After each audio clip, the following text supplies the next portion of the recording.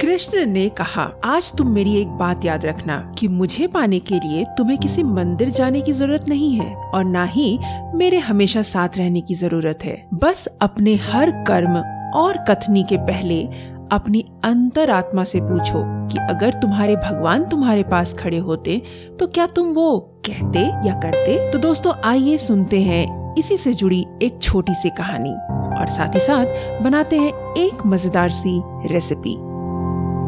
The test of India podcast, जिसका सार विभिन्नता में एकता है, जहां भारत की सांस्कृतिक विभिन्नता को हम स्वादिष्ट व्यंजनों के माध्यम से एक सूत्र में बांधेंगे। इस कुकरी शो से अब आप बिना कंप्यूटर या बिना किताब छुए फोन के माध्यम से अपने ही किचन में इन स्वादिष्ट रेसिपीज को सुनते हुए बना सकते हैं। इन रेसिपीज को आप हमारे वेबसाइट thetasteofindia.com पर भी पढ़ सकते हैं।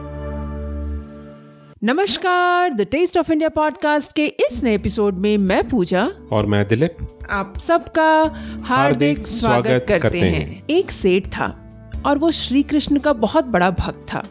हर रोज अपनी दुकान जाने से पहले वो भगवान के मंदिर अपना माथा टेकने जरूर जाया करता था। अचानक एक दिन उस सेठ के मन में एक ख्याल आया कि काश भगवान हमेशा उसके साथ होते।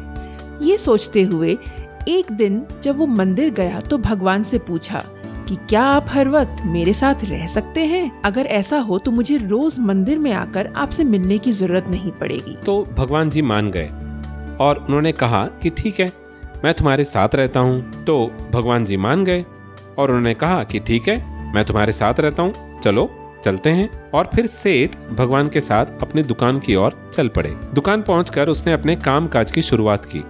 इतने में एक ग्राहक आया और आकर कहने लगा, सेठ जी दिवाली आ रही है, कुछ नए मॉडल की साड़ियाँ दिखाइए ना। तो सेठ जी ने अपने मुंशी को बुलाया और धीरे से उसके कान में कहा कि पिछले साल की साड़ियों का स्टॉक जो लेकर आया था ना, उन्हें दिखा दो, बड़े दिनों से वो बिक नहीं रहा। ऐसा कहते ही सेठ जी की नजर अपने साथ बैठे कृष्ण पर पड़ी और फिर मुंशी से कहा, अरे नहीं नहीं, तुम इनको बिल्कुल बढ़िया फ्रेश वाली माल दिखाना। कुछ समय के बाद सेठ जी की दुकान पर एक बुजुर्ग आए, जिनसे सेठ जी ने कई साल पहले अपनी बिजनेस के लिए पैसे उधार में लिए थे और कहा था कि जब व्यापार अच्छा चल पड़ेगा तब मैं पैसे वापस कर दूंगा।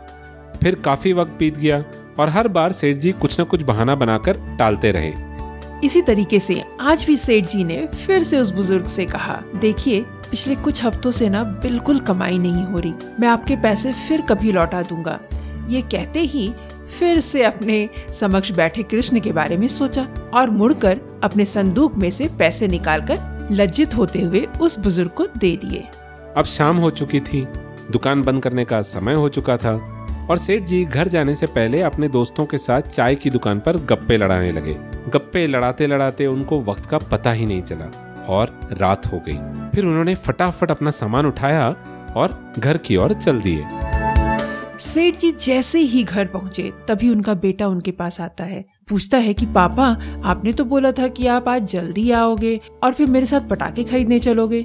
तब सेठ जी ने जवाब दिया, बेटा आज बहुत काम था मुझे और बिल्कुल समय नहीं मिला, इसीलिए नहीं आया। और तभी उन्हें फिर से कृष्ण के साथ होने का ख्याल आया और उन्होंने अपने बेटे से कल पक्का जाने का वादा किया। उसके बाद सेठ जी अपने कमरे में जाने से पहले कृष्ण से कहने लगे कि अगर आप बुरा ना माने तो मैं अपनी पत्नी से अकेले में कुछ बात करना चाहता हूँ। तो कृष्ण ने ठीक कह के आज्ञा दे दी और फिर सेठ जी अपने कमरे में गए और अपनी पत्नी से कहा कि अरे ओ भाग्यवान, आज तो मेरा बहुत ही नुकसान रहा। कृष्ण के साथ होने से मैं बिल्कुल भी झूठ नहीं बोल पाया और अपने धंधे में अच्छे पैसे नहीं कमा पाया। तो उस पर उसकी पत्नी ने कहा, तो फिर तुमने भगवान के सामने ऐसे इच्छा प्रकट ही क्यों की? बीवी से बात करने के बाद सेठ जी कमरे से बाहर आए और देखा कि कृष्ण जी जा रहे हैं। तो सेठ जी ने पूछा कि भगवान क्या हो गया? तो कृष्ण ने मुस्कुराते हुए जवाब दिया, ना चाहते हुए भी मैंने तुम्हारी बातें सुन ली और अब मैं जा रहा हूँ। तो सेठ जी ने कृष्ण जी के पैर पकड़ लिए और फिर कृष्ण जी ने सेठ जी से कहा कि आज तुम मेरी एक बात बहुत ध्यान से सुनना। कि मुझे पाने के लिए तुम्हें किसी मंदिर जाने की जरूरत नहीं है और ना ही मेरे हमेशा साथ रहने की जरूरत है। बस अपने हर कर्म और कथनी के पहले अपनी अंतरात्मा से पूछो कि अगर तुम्हारे भगवान तुम्हारे पास खड़े होते तो क्या तुम वो कहते या करते? और इस सवाल के जवाब में तुम्हें मैं मिलूंगा। तो दोस्तों, ये कहानी हमें ये सिखाती है कि हमें किसी भगवान की पूजा या मंदिर जाकर भगवान से मिलने की ज़रूरत नहीं है। इनफैक्ट ज़्यादा ज़रूरी ये है कि हम जो कर्म कर रहे हैं और हमारी जो कथनी है, क्या वो इतनी साफ है कि अगर हमारे भगवान हमारे पास खड़े होते तो उन्हें क्या वो अच्छा लगता और उन्हें वो लगता कि हम क्या सही कर रहे हैं? अगर आपको इस बात का विश्वास हो जाए, फिर आप भगवान को पा चुके हो। एग्जैक्टली और आपको तब लगेगा कि भगवान को कहीं ढूंढने की जरूरत नहीं, भगवान आपके अंदर है, भगवान आपके विश्वास में है। तो दोस्तों, इस कहानी के जरिए हम ये बिल्कुल भी नहीं कहना चाह रहे हैं कि आपको मंदिर नहीं जाना चाहिए। बिल्कुल जाइए। मंदिर जाते हैं तो हमें बहुत ही पीस मिलता है, एक सेटिस्फैक्शन मिलता है। बट कहने का ये मतलब है कि कई बार हम बहुत कुछ ऐसा काम करते हैं, बहुत कड़वी बात ऐसे कह देते हैं, वो कहते और करने से पहले हम बिल्कुल भी नहीं सोचते कि अगर एक पल के लिए भी अगर हम ये सोचें कि अगर हमारे सामने हमारे पास भगवान खड़े हों तो हमें कैसा अनुभव होगा, भगवान को कैसा लगेगा, तो हम उस कार्य को नहीं करेंगे। तो समझ जाइए कि आपके अंदर ही भगवान है और भगवान आपके विश्वास में है। That is right. So after this long story with a very important message, अब वक्त हो चला है फटाफट हमारे पॉडकास्ट के अगले पड़ाव पे चलने का, और वो है आज की टेस्टी रेसिपी। तो हम क्या बना रहे हैं आज? मतलब आज हम बनाने वाले हैं बिल्कुल देसी घी में बना मज़ेदार सा टेस्टी सा पुलाव। और पिछले हफ्ते हमने बनाया था पालक करी। वो पालक करी इस पुलाव के साथ बहुत ही मज़ेदार लगती है। राइट। और अगले पॉडकास्ट में हम आपको एक और रेसिपी बताएंगे, तो इन तीनों का कॉम्बिनेशन जब आप खाएंगे तो आपको मजा ही आ जाएगा। That is right. So let's take a quick look at the ingredients for today's recipe. तो दोस्तों, आज की रेसिपी बनाने के लिए हमें चाहिए होंगे 2 ग्लास चावल। हमने यहाँ पर जीरा सांबा चावल जो होता है वो उसका इस्तेमाल किया है, बट अगर वो आपके पास अवेलेबल नहीं है, आपको नहीं मिल रहा है, तो आप कोई भी राइस का इस्तेमाल कर सकते हैं और बासमती राइस का भी इस्तेमाल कर सकते हैं। तो 2 ग्लास चावल, 4 ग्लास पानी, 4 टेबलस्पून घी का लिया है हमने, 2 तेज पत्ता, 2 स्टार एनिस, 4 हरी इलायची, 2 काली बड़ी इलायची, 2 इंच सिनेमन, 6 लौंग, 4 टेबलस्पून जो है हमने यहाँ पर कैश्यू लिया है, 4 टेबलस्पून किशमिश लिया है और नमक स्वाद अनुसार। So the ingredients for this recipe are 2 glasses rice. We have taken jeera samba rice, but you can use basmati rice as well. It basically comes to about 500 grams. 4 glasses of water, 4 tablespoon ghee, 2 bay leaves, 2 star anise, 4 green cardamom, 2 black cardamom, 2 inch cinnamon, 6 cloves, 4 tablespoon cashews, 4 tablespoon raisins and salt to taste.